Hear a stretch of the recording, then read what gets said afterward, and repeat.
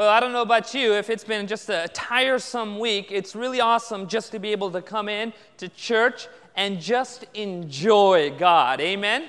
Just to enjoy the presence of God. You know, something happened last night that was very interesting. I got a call from Keith and Sally Waterman. There was a church member. I mentioned him earlier. His name was Ron Squire. And he was passing away. So I went over there.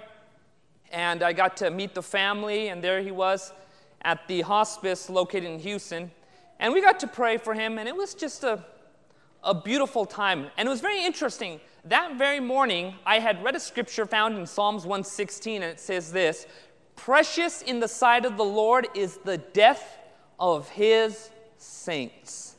Precious in the sight of the Lord is the death of his saints. In other words, when one of God's people begins to pass away, God is there in a very special, precious way, and his presence comes upon that very experience. And as we were praying, immediately the Lord just shot back into my mind that verse. And I realized as I was praying for somebody who the Lord loved very deeply. And when you come out of an experience like that, when you see somebody pass away, or you visit somebody at the deathbed, you oftentimes leave that situation thinking to yourself, how much heaven needs to come sooner. Amen? You come out of those experiences thinking to yourself, I just cannot wait till Jesus comes back, until we get to enjoy the glories of God and be reunited with our loved ones. Can you say amen to that? And oftentimes on Sabbath, I like to do something special when I'm around a small group. I like to ask people what is going to be their favorite things about heaven. What is going to be their favorite things about heaven? And I'll hear all sorts of responses. I'll hear somebody say, man, I cannot wait till we get to see Jesus. Amen? I heard somebody say this, I cannot wait till we get to play with the lions. Somebody said, I can't wait till we just soar through the universe and see all that God has created. I actually heard a young man say about a few weeks ago, and I think he was about, where's Jenko? He's playing the violin? Where is he? How old are you? 11 years old. He said the most remarkable thing. He said this, very intelligent. He said, I just cannot wait till all the stress of life is over.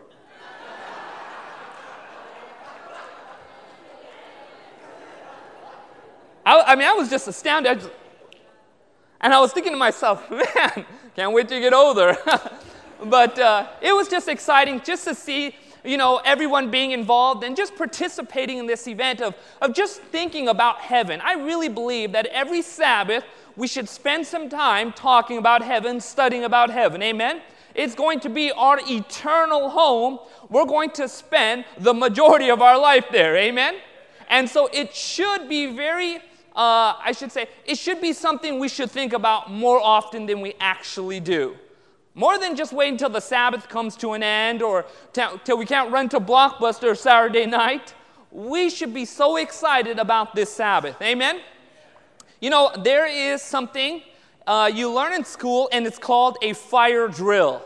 Has anybody ever participated in a fire drill? Good. You're part of the American education system. They don't do these things in India. The house is on fire? Okay, it's time for us to leave. But it's really good in the American education system. You learn growing up that whenever you hear the woo or the I don't know how it sounds, but whenever you hear that fire drill, immediately it just catches you off guard and you think to yourself, what? And for a moment you're like a deer caught in headlights, and your teacher says to you, we are having a fire drill. And so everybody's like, all right, we get to get out of class. And so they all get up, and they begin to make their way out of class. And they're all lined up there, and there they are in the field. Mr. Dunbar probably can give us a lesson on this. And there they are, and it's exciting because they're missing 10 minutes, 15 minutes, 20 minutes of learning, right? And we all been through fire drills, right? And as you're going through the fire drill, you get back into class, and all of a sudden the bell rings, and you realize, lunchtime is here. Right? And we always think about fire drills. Whenever fire drills are actually happening, we think to ourselves, what if the real thing happened? What if the school actually caught on fire? What would we do? Well, we'd all be getting into line, and we'd all walk out. right? The teachers and the parents and the principal prepares us for these things. And it's very, very good. They should do these things. It saves the life of kids. Amen? Here's the thing. When you think of fire drills are simply this. It is preparation for the real event. It is preparation for the real what? Event. In other words, doing this fire drill will prepare you for the time when there is a real, legitimate danger taking place in school. Amen? Fire drills are preparation for the event that's going to take place. Folks, take your Bible. Let's go to Isaiah chapter 66. Isaiah, thank you so much. Isaiah chapter 66. Isaiah chapter 66. And when you're there, go ahead and say amen. Isaiah 66, let's start with verse 22. Isaiah 66, starting with verse 22. And please say amen if you're all there. By the way, this is going to be a Bible study. I didn't have time to do PowerPoint, so we're going to look at some interesting verses. And I promise you this, you're going to learn things about the Sabbath that you have never heard before. Isaiah chapter 66, starting with verse 23 or 22. Now watch what the Bible says right here. For as the new heavens and the new earth, which I make, shall remain before me, says the Lord, so shall your descendants and your name remain. And it shall come to pass that from one new what? Moon to another, and from one what? Sabbath to another, all flesh shall come to worship before what? Me. I want you to pay attention what the Bible is saying. Notice the context. It starts off by saying, regarding the new heavens and the new what? Shall remain before me. All flesh shall come at a certain moment, and they're going to worship God on what day? The Sabbath day. In other words, the Bible teaches very, very clearly that there is going to be a Sabbath worship in heaven. Can you say amen to that? Now, regarding this fire drill analogy, what I was simply trying to state is simply this, that your Sabbath here is preparation for the Sabbath up there. The Sabbath you have here is preparation for the greater Sabbath that will take place in heaven. Can you say amen to that? Remember what I said to you 2 weeks ago? There's going to be no real foreigners in heaven. Now, this should surprise you coming from the only Indian in this church right now, except for Candy. Okay, now think about this for just a second. Anyone who gets to heaven will already feel like that place is home. Amen? Anyone who gets to heaven is already going to feel, in some sense, I know this place. I know this place. And so what God is doing with the Sabbath day that we now have, He is preparing us for this magnificent superpower event that's going to take place in heaven, and it's the Sabbath in heaven. Now imagine that. Okay, now imagine this. This is so remarkable. What God wants you to learn about the Sabbath is going to prepare you for that awesome worship experience that's going to take place one day in the eternal heavens. Can you say amen to that? So it's very important that we study some things about the Sabbath that I really believe are going to give us some insight and some principles about that place, that experience that will take place in heaven. Can you say amen to that? Now take your Bible, let's go to the book of Exodus. Exodus chapter 20. Exodus chapter 20. Now what's Exodus chapter 20? The 10 suggestions, right? The 10 statements. It's the 10 commandments. Exodus chapter 20. I sound like a preacher from the 1980s. Exodus chapter 20, starting with verse 8. Are we all there? Exodus chapter 20, starting with verse 8. Remember the what? Sabbath day to keep it what? Holy. 6 days you shall labor and do all your work, but the seventh day is the Sabbath of the what? Lord your God. In it you shall do no work, nor you, nor your son, nor your daughter, nor your male servant, nor your female servant, nor your cattle, nor your stranger who's within your gates. Now watch verse 11. For in 6 days the Lord made the what? The heavens, the earth, the sea, and all that is in them, and rested the seventh day. Therefore the Lord blessed the Sabbath day and what? Hallowed it. I want you to pay attention to a few things, okay? Number one, God gives the reason for the Sabbath day. It's to celebrate that God is the what? Creator. In fact, the wording that's used is because he created the heavens, the earth, and the what? Sea. Now, do not forget that phraseology, okay? God created the heavens, the earth, and the what? Sea. The Bible states we should keep the Sabbath holy because we believe that God didn't just sort of allowed earth to come into existence through natural means. He created it. Can you say amen to that? In fact, the one great thing that separates God apart from all other creatures is that he is not a creature. He is not a created being. He is the creator. Can you say amen to that? So notice what the Bible is teaching. It's pretty simple. It's teaching this, that the reason why you keep the seventh day holy, by the way, did you know that when God blessed the seventh day and made it holy, this was in a pre-fallen world? Now you think to yourself, you thought to yourself, wait a second, isn't everything perfect before sin came upon the world? Absolutely. Anything that God did was complete in of itself. But God actually took the Sabbath day and made it holy in a world that had no sin. Which tells you something. God obviously felt the need to place a greater emphasis upon this 24-hour period, even in the midst of an unfallen world. So God gives the reason for keeping the Sabbath day. He says, look, it's because God is the what? Creator, right?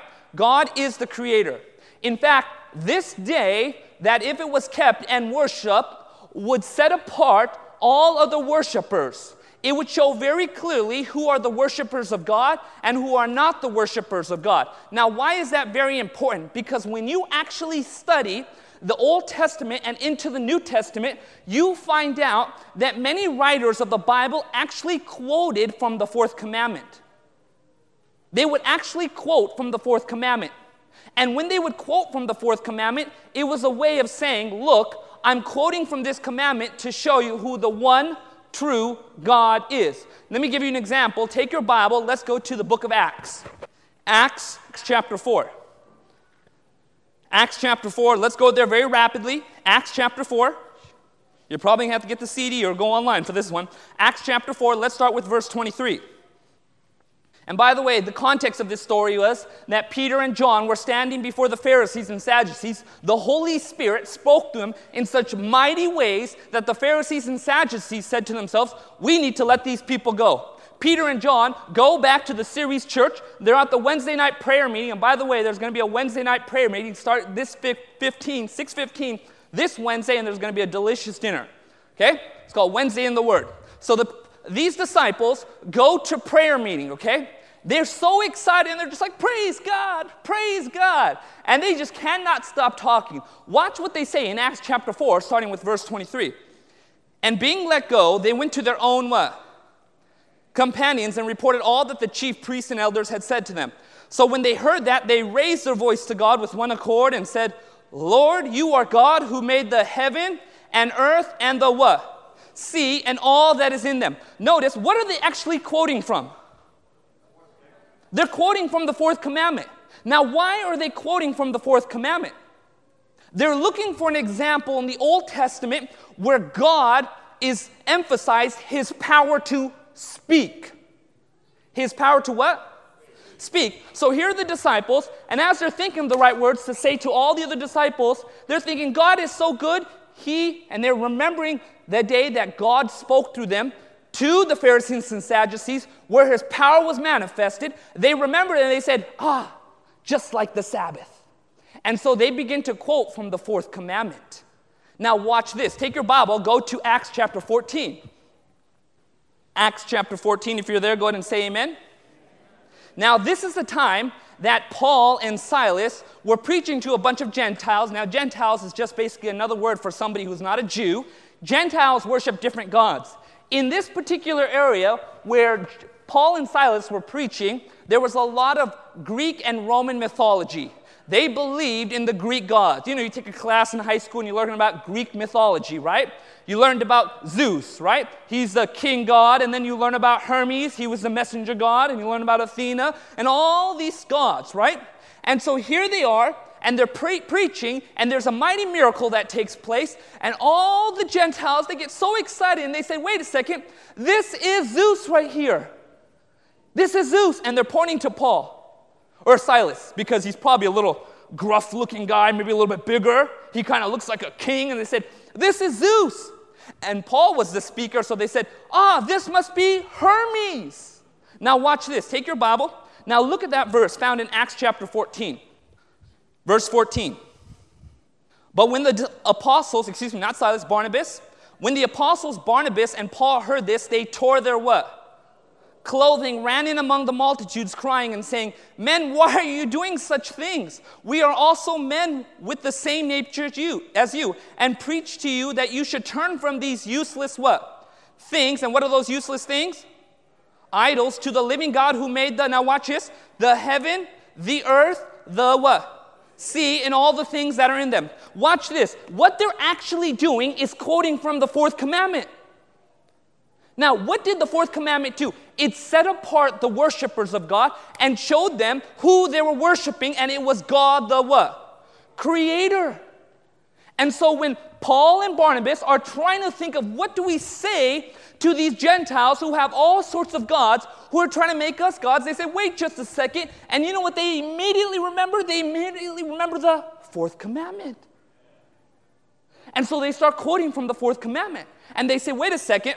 God created the heavens, the earth, the seas, and all that is in them. They are quoting from the fourth commandment because they are trying to lead these Gentiles to understand something, that they themselves are creations and there's only one creator.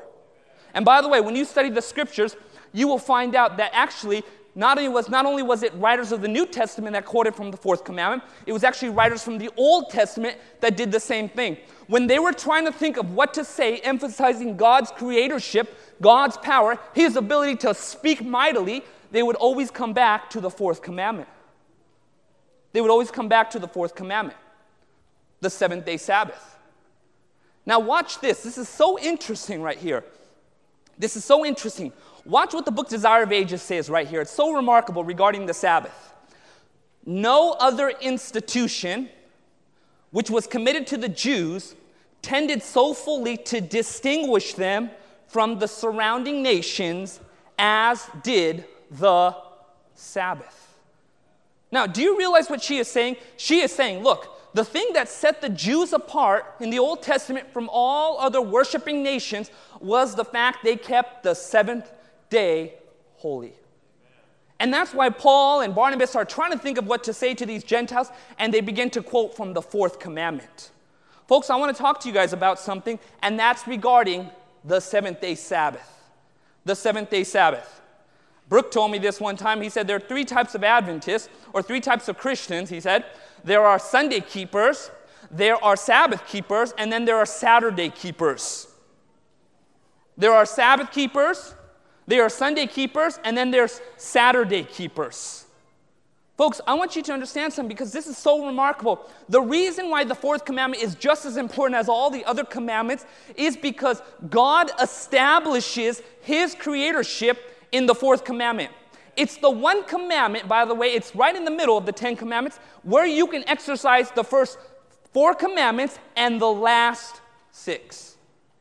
It's the only commandment that loves you, that brings you into both loving the Lord God with all your heart, soul, and mind, and loving your neighbor with all your heart, soul, and mind.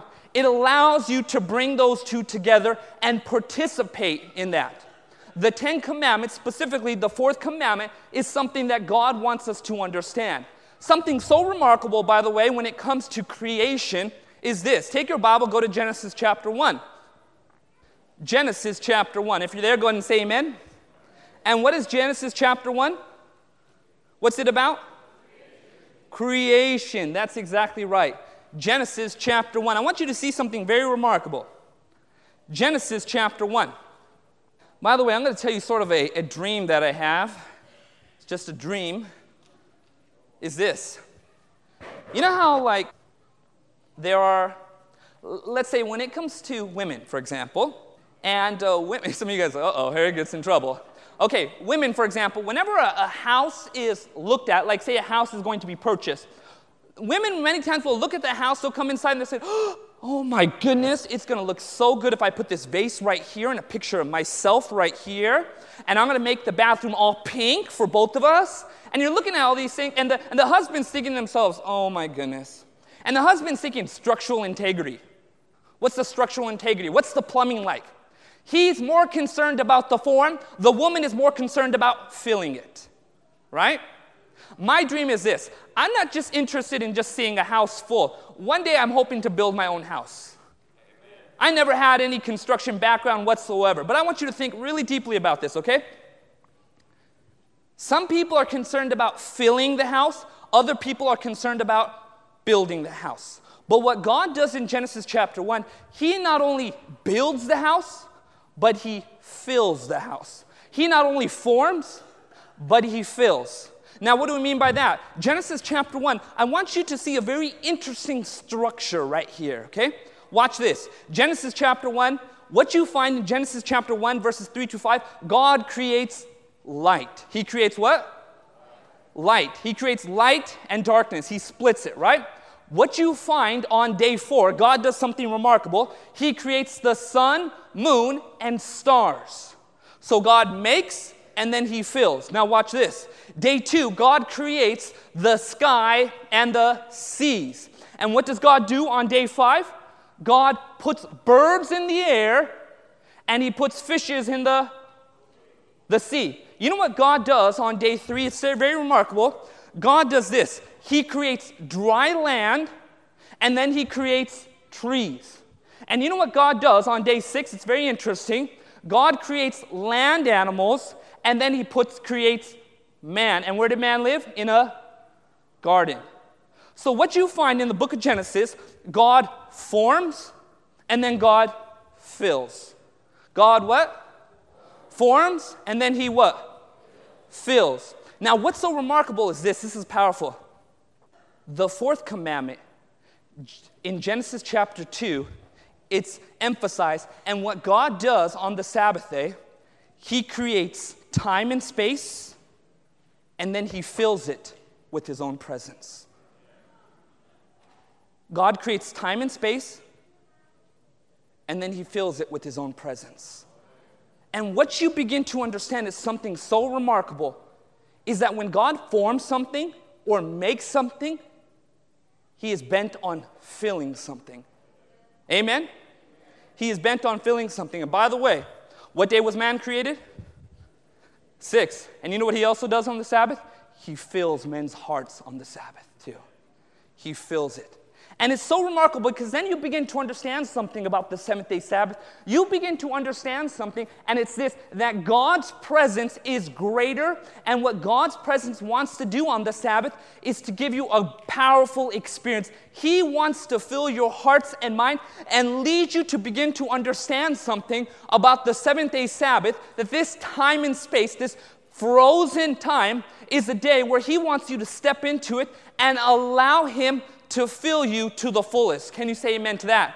To fill you to the fullest. And by the way, this is very interesting too. Did you know that in the sanctuary services, they had something called the show what? The show bread, right? And the show bread was basically bread that was made by the priest and set up on one of the altars. They would keep the bread there until the 7th-day Sabbath. And you know what they would do on the 7th-day Sabbath? They would take that old bread off, and you know what they would do? They would place fresh, hot, piping warm bread on the altar. On what day? Sabbath. And by the way, did you know 3 times in the book of Exodus, it's called the bread of his presence, the bread of his presence, the bread of his presence. Now, why is that very interesting? Because when the Pharisees were accusing Jesus of breaking the Sabbath, you know where he quoted from? He quoted from 1 Samuel, where David says, I want that bread. I want that bread. I want that bread. Folks, you know what God wants you to do on the Sabbath? He wants you to partake of the bread of his presence on the Sabbath day. The bread of his presence. And it's so remarkable because then you begin to understand, wait a second, it's not just a 24-hour period where I can't watch TV. It's more than just a 24-hour period where I'm just like, oh, it's time to come home from church. I ate a big potluck, and then I'm going to come home, watch 3ABN, love Doug Batcher. And then you wake up and you're thinking to yourself, who's making dinner? And you're looking at the clock and you're thinking, I cannot wait till Sabbath comes to an end. I'm going to race out to Domino's Pizza. Now, we're chuckling and laughing, but I know the truth. And we're missing the point. Because if the only thing that distinguishes us on the Sabbath is the fact that we go to church on this day, folks, that's pitiful. Yeah, that's it. Do you miss my point? Oh, my goodness. You got my point. Praise the Lord. Thanks, Chris. Folks, this is so important. You cannot miss this. The Sabbath has to be revolutionized. We've got to take a brand new look at the Sabbath. We've got to take a brand new look at the Sabbath. Because if that's all we're doing every Sabbath, guess what? The time is going to come where you're not going to want to do that anymore. It's going to come where you don't want to do that.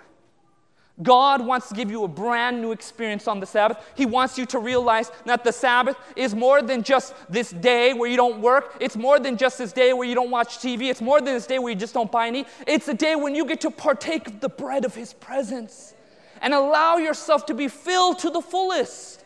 And by the way, you should read what Ellen White says about the Sabbath. It's very remarkable. She says this. She says, God does not wait for the Sabbath to end answer prayers. Did you know that you can pray even more and God will? I've seen it. I have actually seen it. Where I pray certain things and before the sun comes down, God says, I'm going to answer that prayer. God says, I'm going to answer that prayer. You're going to have to experience that for yourself. Folks, when you begin to really see the Sabbath, you begin to understand this is more than just this day. This is a powerful experience that God wants us to step into. He wants us to step out of Saturday keeping into Sabbath keeping. Amen? Into Sabbath keeping. Now, this is very interesting too, because we talked about the Sabbath where? In what? In heaven, right? But before we get into what that exactly means, I'm going to show you something very remarkable too. I think it's very interesting. Take your Bible, go to Isaiah 58. Now look at verse 13. Watch what the Bible says. If you turn away your foot from the what? The Sabbath, from doing what? Your pleasure on my holy day. And call the Sabbath a what? Delight, the holy day of the Lord honorable, and shall honor him, not doing your what? Own ways. So we're not supposed to do our pleasure. We're not supposed to do our own ways. Watch this. Nor find your own pleasure. We already said that. Nor speaking your own what? Words. Now watch the next thing. Verse 14. Then you will, what's that next word? Delight yourself in the what? You know, many times somebody will come up to you and they'll say this. It's usually an elderly person. They'll say, son, do you know if you delight yourself in the Lord, He'll give you the what? The what? Desires of your what? And we're always thinking to ourselves, like, yeah, delight ourselves in God. I want the desires of my heart. And you begin to scratch here and you're like, how do I delight myself in the Lord? Folks, the Bible is telling you, start keeping the seventh day holy. And the Bible says you will delight yourself in the Lord. Now notice this. It says, don't speak your own words, nor find your own pleasure. Don't do your own thing. What the Bible is simply saying is this. Find God's pleasure. Speak God's word. Seek God's way. Can you say amen to that? It's very interesting. If you look at the study Bible, the Ellen White study Bible, you also find a very interesting commentary where she says something so remarkable at Isaiah 58. When you read the end of Isaiah 58, it says this, that you will ride upon the high hills and partake of the heritage of Jacob. She says this, that God's people have not still understood this. Apparently, we really still haven't partaken of the Sabbath experience that God intends us to. Which tells me something that I need to start praying and asking Jesus, Lord, how do you want me to do this? Because I go to church, and it's good. You should be going to church. The Bible says, do not forsake the assembling of yourselves, so you can encourage one another. You need to go to church. But then when you're done with church, it's just like, what next? That's not God's plan for you. That's not God's desire for you. The Sabbath was never meant to be a burden. The Sabbath was meant to be a powerful experience where you could be filled and you come out like, I am ready for this week. This is what God intended. See, we need to just move away from this, what we've been doing, and say, Lord, we need to start understanding the Sabbath. What is it that you want us to do? And you begin to understand something, that this Sabbath day was meant to be, now watch this, here it is, a missionary day. It was meant to be a what? A missionary day. Wait a minute, it's not just about me. It's not just about eating good food. And by the way, I am a fan of eating good food. Amen? Lasagna tastes extra special on the Sabbath. But God meant this day to be a missionary day. So I've got to have a missionary mindset. When you read Isaiah 58, you find out what God wants you to do. And as we head closer and closer to the end of time, what you will begin to discover is that God's church will begin to have a revolution when it comes to Sabbath keeping. When they actually start keeping the Sabbath, all of a sudden you begin to understand something. Jesus did many of his miracles on this special day. And what happens is God's people begin to have this missionary outlook. Hey, we're not just here just to hear the Word of God and go home and watch 3ABN. Nothing wrong with 3ABN. I'm a fan of 3ABN. But God is saying to you, now as you're stepping into my presence, bring somebody else now. Bring somebody else. Bring somebody else. Folks, I want to challenge you. I want to challenge you on this. Start asking Jesus what he wants you to do on his holy day. Can you say amen to that? Start asking Jesus what he wants you to do on his holy day. Now we're going to understand a little bit of this concept and see if there's anything in the Bible that talks about this Sabbath in heaven, right? There's only just basically one verse in the Bible that says we're going to keep Sabbath in heaven. But is there any way else to understand what we'll be actually doing in heaven? There is a hint. There's a what? Hint. Do you want to know what this hint is? Amen? Look, you're going to be doing it for all of eternity. Might as well find out now, right? Okay, let's find out exactly what the Bible says and what the hint is about what will actually take place in the new heavens and new earth when we keep God's Sabbath holy. Take your Bible, go to the book of Ezekiel. The book of Ezekiel. Ezekiel's very interesting, and the reason why it's very interesting is because God gives promises. God gives what? Promises. And God's promises are like his warnings. It's many times contingent upon obedience. It's contingent upon what? Obedience. God tells Ezekiel something very interesting. He says this. We're going to Ezekiel chapter 40. He says, if the people of Israel are faithful, I will set up a temple. He will set up a what? A temple. Now, this wasn't talking about the heavenly sanctuary. This was more in reference to an earthly, glorious temple had the Jews been faithful. In other words, what God was showing Ezekiel, he says, look, this is what I can do for you if you guys are faithful. And Ezekiel was to take this message and communicate it to the rebellious Israelites. And what God begins to show Ezekiel is a picture of what he could have done through earthly Israel. We're going to Ezekiel chapter 40.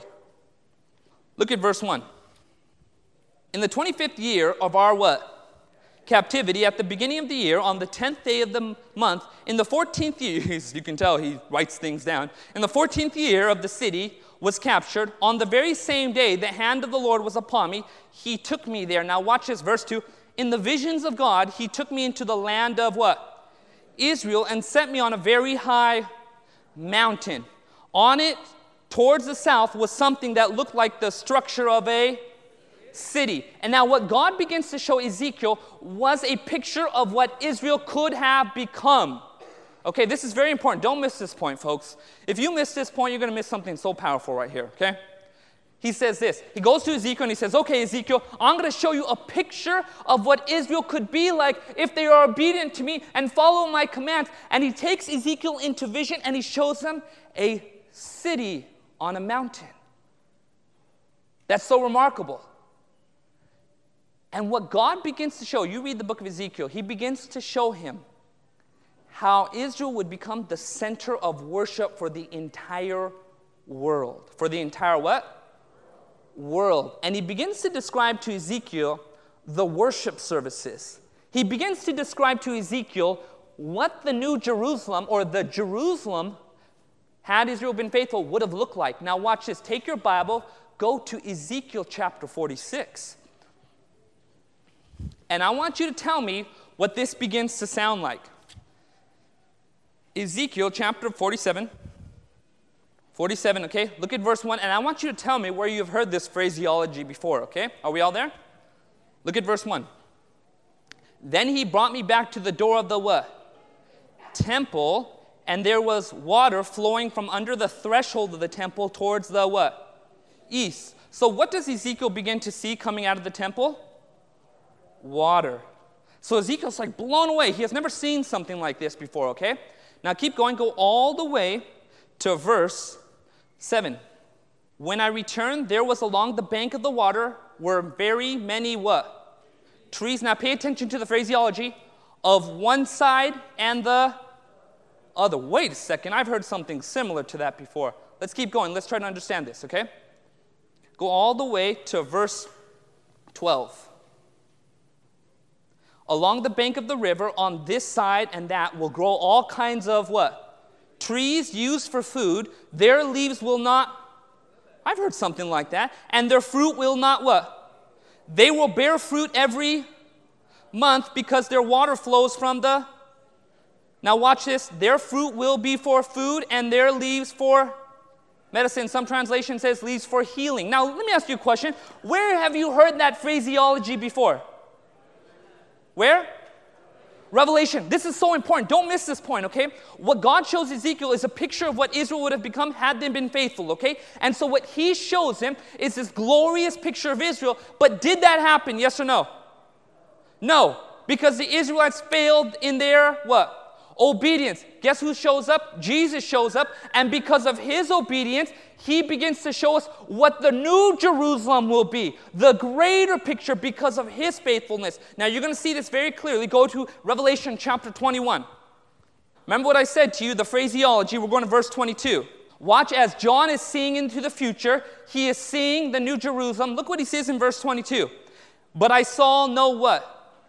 Temple there, for the Lord God Almighty and the Lamb are its what? Now that's very interesting because Ezekiel saw the temple. Now watch this. The city had no need of the sun or the moon or the shine in it, for the glory of God illuminated it. Now watch this. The Lamb is its light, and the nations of those who are saved shall walk in its what?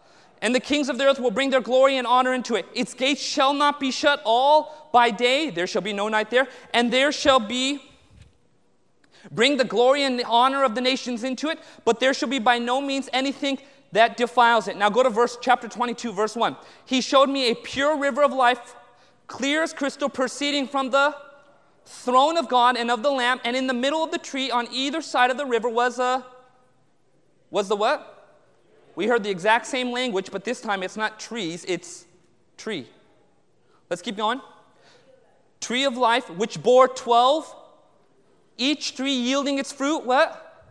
Every month. The leaves of the tree are for the healing of the nation. Now, folks, don't miss this point. Now, this is just the last two verses, and we're done with this, okay? Do not miss this point, okay? So God says, look, because Israel failed, I'm going to send someone who's going to be obedient, and he's going to set up a new Jerusalem, something you have never seen. He uses the exact same phraseology, and he says, look, you're not going to have trees along the river of life. You're going to have one tree, and actually it's going to be on either side, and it's going to be the tree of life. And then he says, the leaves there are not going to fail. They're not going to wither. And there's going to be healing. He's quoting exactly from Ezekiel. And he is saying, here's the greater fulfillment of what will happen to Israel if they are faithful to me. But there was something in the book of Ezekiel regarding the Sabbath. Go back to Ezekiel. I want you to see this. Ezekiel chapter 46. Starting with verse 1. Are we all there? Watch what the Bible says right here.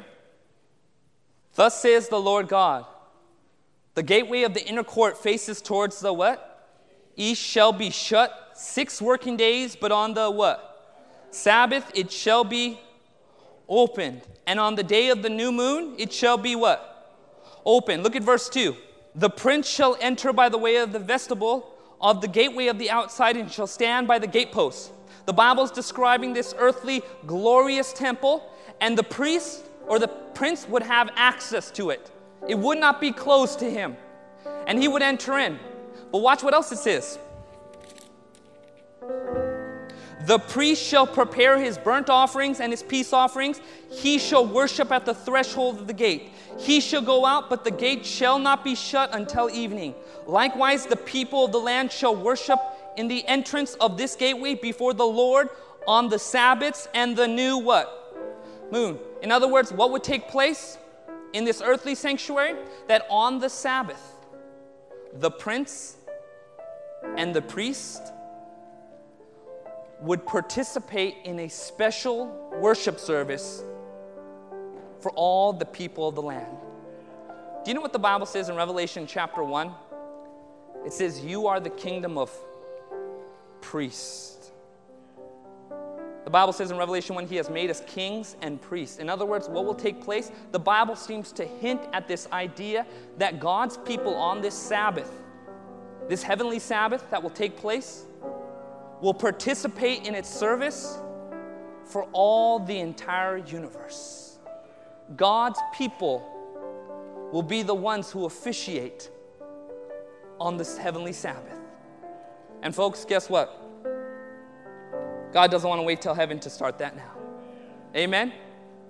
He doesn't want us to wait till heaven to start keeping the Sabbath as He desires. Amen? To experience the fullness that He has. If you're somebody who's thinking to yourself, Lord, I really want to experience the way you want me to. Folks, God is calling you today to let Him. Amen? If that's your desire, brother, raise your hand and say, Lord, I want to keep the Sabbath in preparation for that one Sabbath that's going to be taking place in heaven and throughout all of eternity. Amen. Let's pray. Father in heaven, we thank you so much, God, for that Sabbath that we can look forward to, where we will sit at the feet of Jesus and participate in the worship services. Lord, where you will use us as priests, as ministers. Father, and we're so excited about that. Teach us already, Lord, and prepare us for that Sabbath, those Sabbaths in heaven. In Jesus' holy name, amen. This media was brought to you by Audioverse, a website dedicated to spreading God's Word through free sermon audio and much more. If you would like to know more about Audioverse, or if you would like to listen to more sermons, please visit www.audioverse.org.